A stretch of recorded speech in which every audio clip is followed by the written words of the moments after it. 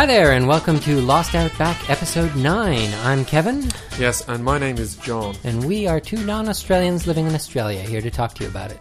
Yes, and I hope you enjoy the show, because we've actually had people posting to our website, Kevin. That's right, we've got feedback, and we'd love to hear from you guys. We can talk all day if you like, but it's even better if we talk about things that you're asking about. But let's get this straight. Where is our feedback coming from, Kevin? Well, do you mean where in the world? Yes. I understand that our first piece of feedback is from the Ukraine. Exactly, yes, the Ukraine. A much, underlooked place. The connections between the Ukraine and Australia need to be strengthened. And I think this is the importance of this show. We're building bridges. We are the unofficial diplomats of Australia to the Ukraine. Yes. And all I have to just say to our Ukrainian listeners is that I thought they did an outstanding job when they won the Eurovision Song Contest with Ruslana.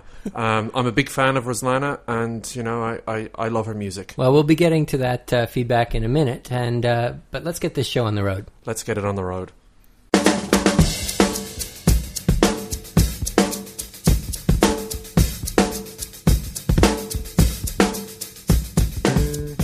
So, John, I have been playing soccer lately. Wow. Okay, so soccer in the British Isles, everybody calls football, and everywhere else they call it soccer, including Australia. Really? I thought they called it football here as well. No, they call football. Okay, great. Hey, they call it the same thing as me. So, yeah, I've been playing soccer, and it's a Friday evening thing for me where it's one of these citywide competitions where anyone can throw together a team, and they've got several different levels, and whatever level you end up in determines the 8 other teams you're playing against, or however many it is. Because soccer isn't very big in Australia, ladies and gentlemen. No. You'd be as hard-pressed to find an ice hockey team in Melbourne. Yeah. I understand Melbourne does have an ice hockey team. Really? No? Yeah, we'll have to go see them sometime and report back. So soccer is... Because, what you have is, we've already told you about Australian rules football, which is this style of football that they play in Victoria, which is where Kevin and I are living.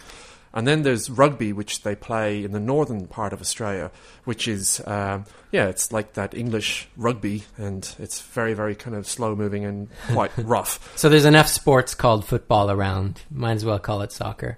And But yeah, as you said, soccer isn't very popular here. So all the people who would be going every Friday night and paying their money just to play soccer, you think they'd be there because they enjoy playing the game, but there's actually quite a bit of rivalry going on. The people who are there seem to take it really seriously. I'm just there to play for fun, but seriously, there's yellow cards going on and people shoving each other. I think it's just a characteristic of Australian culture. If you're going to be playing sport, you got to take it seriously. Yes. The thing about soccer, though, is it is growing in popularity, though. Well, yeah, especially with the World Cup coming. Yeah, because Australia got into the World Cup about 32 years ago was the last time they were in the World Cup. And I don't know, it was just a fluke or something that Australia got into it 32 years ago. Yeah, do you remember how they did, John?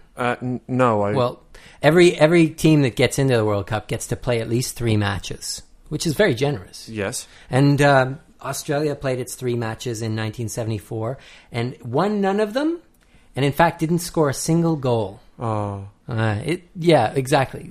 So no matter how badly they do this time, and I'm not saying they're going to do badly.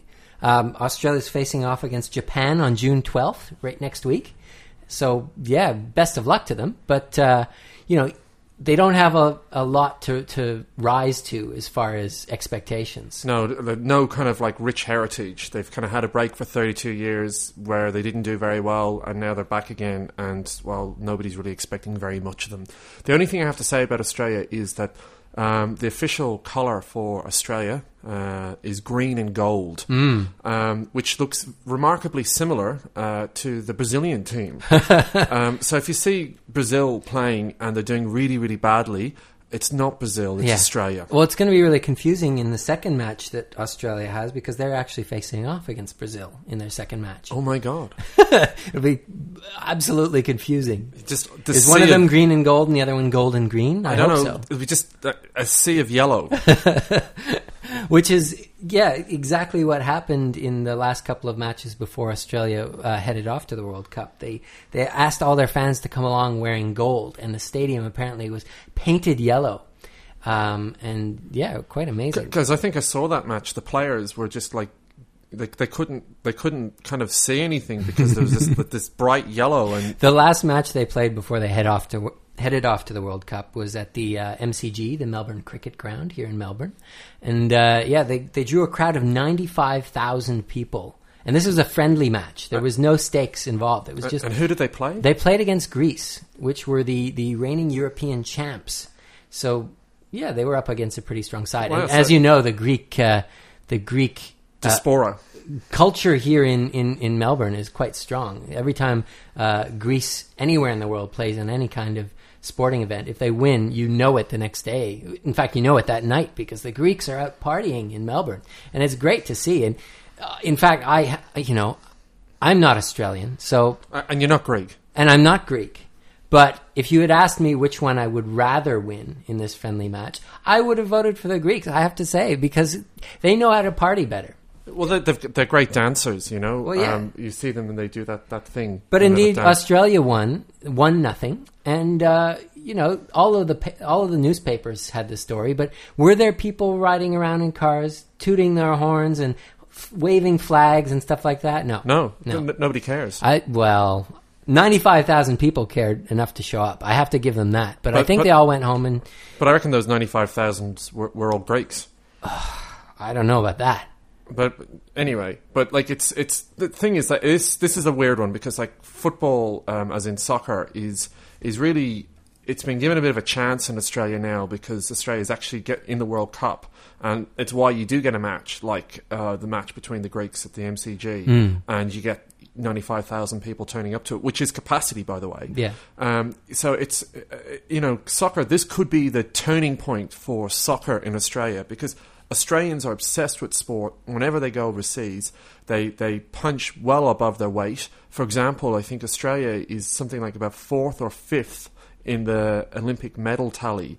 And we're talking about the Summer Olympics here. Yeah, Summer Olympics, the only Olympics. It's 4th or 5th in the medal tally, and you think, oh well, fair enough. But you got to bear in mind that they're facing off against like China, Russia, India, the USA, countries with like populations that are, maybe 10 times larger than Australia, and it's coming 4th or 5th. Australians are obsessed with sport. The one exception is soccer. Australia's not very good at it. And well, their track record aside, I have to, give them the benefit of the doubt, and I'm going to put my money, figuratively, of course, on Australia bettering their record of 32 years ago. I reckon they will score at least one goal. An own goal. Easy, John. We're trying to support the team here, right? Yeah, but they'll just get over there. They'll just be so confused. What do we do? Maybe when they're playing against Brazil and everyone's seeing yellow. Yeah, there'll be all this yellow. But what do we do? When they're up against Japan, which are a very strong team, I understand. I think Australia versus Japan, I'm tipping at least one goal in Australia's column. Okay, and I'm tipping an own goal. If you've got your own tips about the World Cup and Australia's performance in it, please do send it along to podcast at lostoutback.com or leave a comment on our blog. Yes, and we might even read it.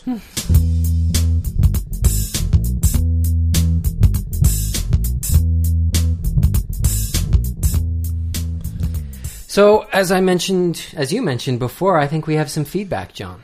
Yes, we do. I'm going to go to the website now and have a look at this. Okay. And it was a great surprise to Kevin and I that we actually managed to get somebody posting something to our blog. It wasn't a surprise to me. I knew they were just waiting in the wings. Oh, this the floodgate has been opened. Yeah. Right. And Alexei Guriv,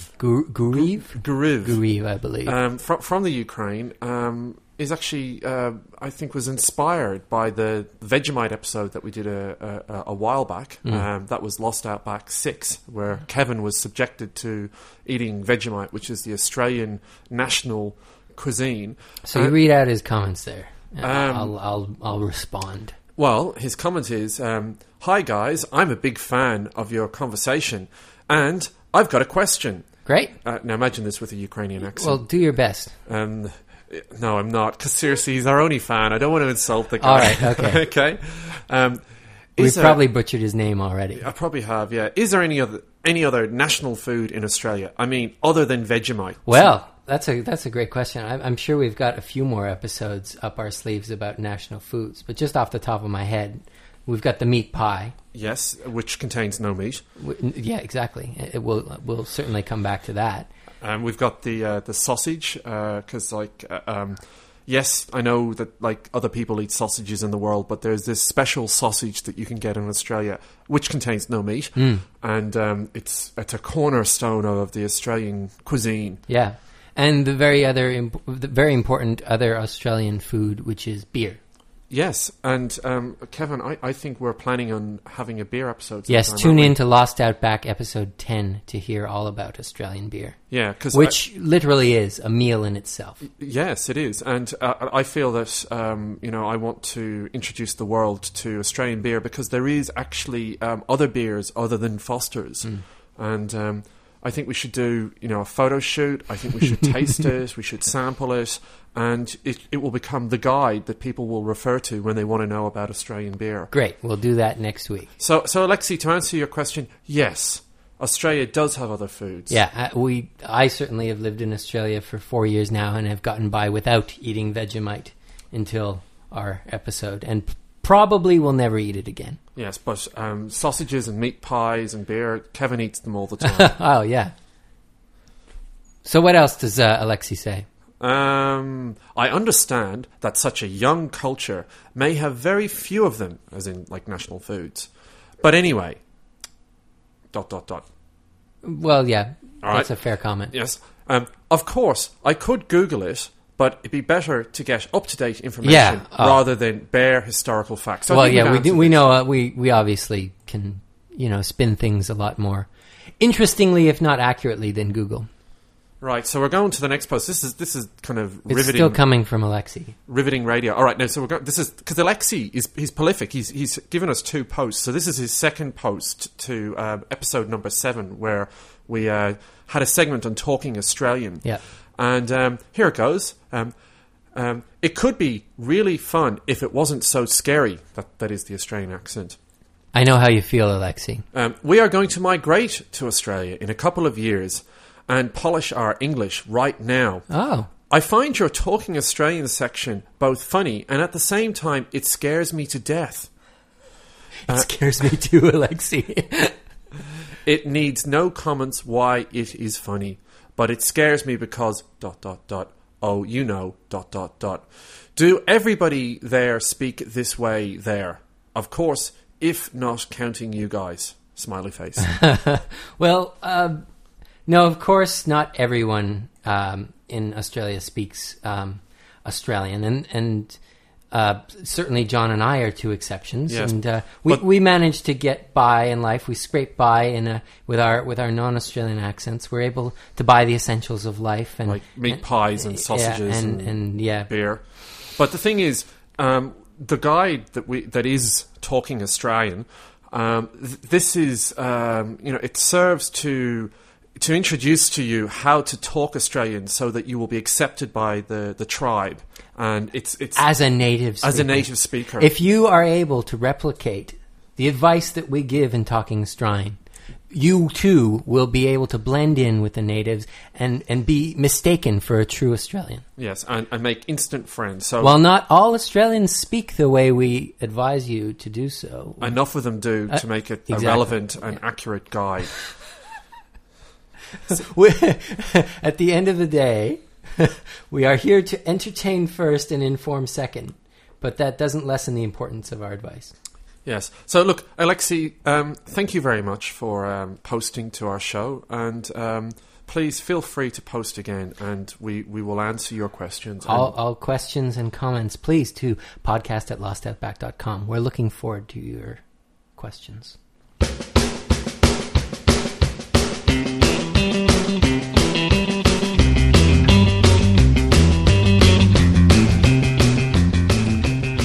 Okay, Kevin. So I'm thinking that we need to take the show up a gear now. Okay. All right.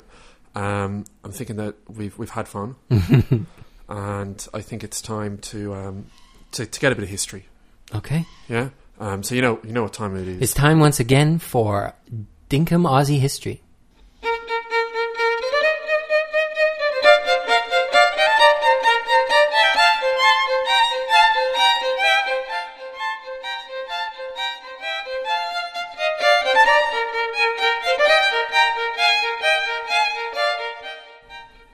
Hello, ladies and gentlemen. Welcome to Dinkum Aussie History. I can't wait. It's been too long. This is the segment of the show where we take a moment in Australia's history, Australia's colonial history, and we explain it, we discuss and talk about it so that you will learn a little bit more about what makes Australia. About the misfits and criminals that make Australia great. Yes, but it's important history. But anyway, look, without further ado, I want to talk today about the Rum Rebellion. The Rum Rebellion. I like the sound of it already. It's got uprising, it's got alcohol, it's everything that makes Australia great. Yes. The Rum Rebellion took place in 1808. And now Australia was, the first colony in Australia was set up in 1788. So you can see that this is some 20 years after. And, this colony was made up just long enough to settle in and set up the breweries and the prisons and get everything in place. The groundwork, if you will, for Australian culture. Yes. So as Kevin said, there was a healthy prison population, and kind of over that prison population, you had what was called the New South Wales Corps, and the New South Wales Corps were essentially soldiers that had red coats and guns, and they drank a lot of rum. Okay, great. And because they had the guns, and because they weren't in prison. No, they weren't, but they should have been. So who was in prison? The prisoners were... The people that stole bread in England were in the prisons. So the people in the prison were the bread eaters, and the people guarding the prison were the rum drinkers? Basically, yes. Well, okay. Right. And already you can see the foundations of what made Australia great. Yes. And you see, what happened was that... I'm a bread eater myself, I have to admit. Yeah, and I drink a lot. But I'm here because I empathize with the rum drinkers. Okay. So anyway, what happened was that essentially the way that the economy was working was rum was actually pretty much the legal tender. Of course it was. You wouldn't buy much for a loaf of bread. No. So the New South Wales Corps, the soldiers, so no cigarettes in prison. It was just, trading in... hang on, I've got it backwards. The prisoners were all about the bread. Were they trading loaves of bread for favors in prison? The prisoners were downtrodden, wearing chains, smashing rocks. They don't really enter into the story much. It's the New South Wales Corps, right? The soldiers. They were drinking a lot. Okay. Right? And what they would do is essentially rum was the de facto currency of the economy. Yeah. And most trading was done in units of rum. Units of rum. What would you call 1 unit of rum? A barrel of rum. Wow. Yeah, you know. So heavy steaks. Yeah, exactly. Imagine having a purse full of rum. You know? Exactly. So you can see that the economy wasn't really working very well. Yeah, if everyone had to carry around several barrels of rum to buy things, you wouldn't get very far. Going, yeah. So anyway, what happens is that the Crown decides... Maybe you could print pieces of paper with a number of barrels of rum on it and have it as a currency. And, the same way that the currency in North America, for example, it isn't anymore, but at one time it was supported by the gold reserves at Fort Knox. And all of the paper corresponded to a certain amount of gold. In Australia, they could have had this stockpile of rum. Yes. Which would correspond to currency. The only problem that I could see with this is that you would need people to guard that stockpile. Hence the New South Wales Corps. And they would drink all of the rum. Yeah, and that's what they did. So anyway, what happened, right, was that they decided, the Crown that is, decided that they that they wanted to smash this kind of... The Crown, the English Crown, yeah. Right. Wanted to smash the rum moguls down here in Australia. So they weren't happy with the way things were being run. They weren't. So they sent down a special man, and that special man was William Bligh. Bligh. Right, now, do you know who William Bligh was? No. Right. Very, very quick segue here. William Bligh had another adventure in history that was probably a bit more famous. He sounds like a character out of a Jane Austen novel or something like that. A bit of a pansy. He was. Great. He was the guy who... I bet you those rum drinkers taught him what for. he was a guy. What was it now? It was like about 10 years earlier, I think it was. He was sailing around the South Pacific, and he was being a bit nasty on his boat. He was the captain of the boat, and everybody in the boat says, "Oh, you're an idiot." And there was a mutiny, and it was the mutiny on the Bounty. Okay, I've heard of this before. Yeah. So, and it was like a film. They made a film of it a few Right. years ago, and it was Mel Gibson was in it. And Was Mel Gibson William Bligh? no, he wasn't. Of course not, It was because Mel Gibson is no pansy. No, he was Fletcher Christensen. He's many things, but he's no and- pansy. And you had Anthony Hopkins was William Bligh. Oh, well, And okay. you had Liam Neeson. It was amazing. Anyway, we're not going to talk about that. So what happened was mutiny on the Bounty, and William Bligh is sent back to England, and it's really horrible and ashamed, and kind of like lives the life of a recluse for So a few years. either when he is told he's going back to Australia, Well, he'd never been to Australia, so well, he was he- sent to Australia. on the Bounty he was on his way to Australia. I don't know. He was just buggerizing around in the South Pacific. Okay, well right? he was near there, Right, but anyway, he probably shaking in his boots with the news that he would be heading back to that part of the world. Anyway, he heads down, okay, and he's made the governor of New South Wales. And he's there for about, 6 months or so. And he says, Yeah, good luck to him. and he says, I'm sick of this. No, thank you. I won't have any rum. Yeah, well, the thing is, he didn't drink, and he, Yeah. he was a God-fearing Christian. So he's like, they'd say, do you want some rum? And he says, no, I don't want any. So anyway, he decides to smash the rum monopoly. And guess what happens? Well, I would imagine that the New South Wales Cora, was it? Yes. I think they would label him as one of the bread eaters Yes. and stick him in the prison with the rest of them. And that's exactly what happened. Great. It was That's the way things should happen. it took us a while to get there, ladies and gentlemen. We finally got there. And it was the Rum Rebellion. This right? was the Rum Rebellion. Yeah. They basically, the governor was the highest officer in the land. He was the king or queen's Now this is representative. 80 years before Australia became Australia, Yeah. This was the New South Wales colony. and already they were throwing representatives of the crown in prison for being a dirty bread eater. Being idiots, yeah. So anyway, the New South Wales court, I think, the rum was taken away from them. They sobered up for half an hour. That's and right. they had a rebellion. He tried to take the rum away from them. Yeah, they had exactly. It's like What an idiot. If you're going to try and take rum away from people, you should at least, try the rum, get in friendly with them, and then go, you know what, guys? As a rum drinker like you, I think we should set the rum aside. I'm not saying this would work, but it'd probably work a lot better than going in and go, guys, I don't need rum, you don't need rum, get rid of the rum.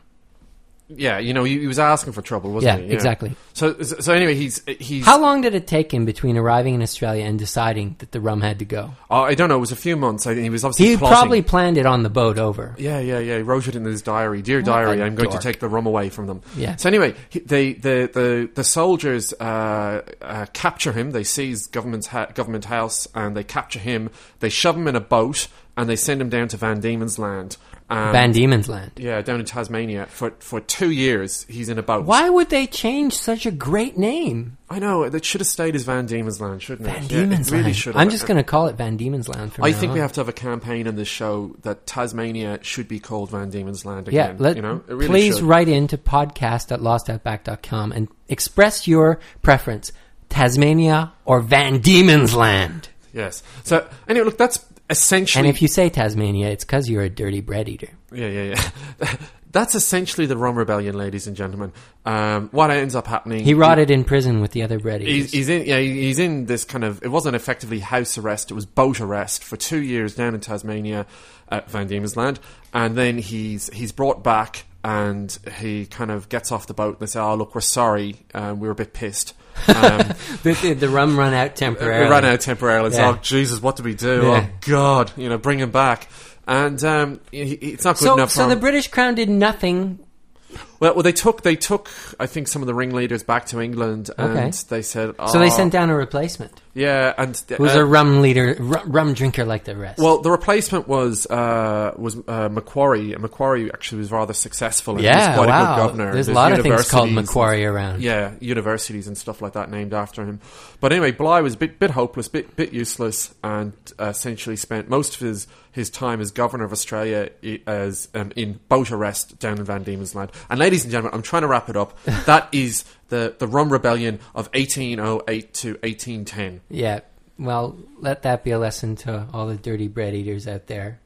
The rum drinkers will get you if you stand in their way. So look, I think that this is, in keeping with Australian tradition and history, I think that this is a really good excuse and reason why we should do a beer show next week. Yeah, and in the meantime, drink a glass of rum to salute the Rum Rebellion. Yes. And so this and the solid foundation it built for Australian culture to follow. Exactly. And the thing is, like, ultimately, where Australia ultimately stabilised, everybody says that Australia stabilised because we developed kind of self-governance and laws and rule of the land. Oh, sure. I mean, they're a colony of England, and England says, okay, we're going to send down the guy to govern it. And they go, no, he's a loser. We're putting him in prison instead. Send someone else. Someone who knows how to party. I have another theory, though. So Australia, was essentially this place that developed stability through, natural evolution of laws, et cetera, et cetera, et cetera. Whatever. No. Exactly. It wasn't that way. What happened was, initially they were drinking rum, it was a bit too hard, and then they developed beer. And beer was a bit softer. Right. And you could still go to work.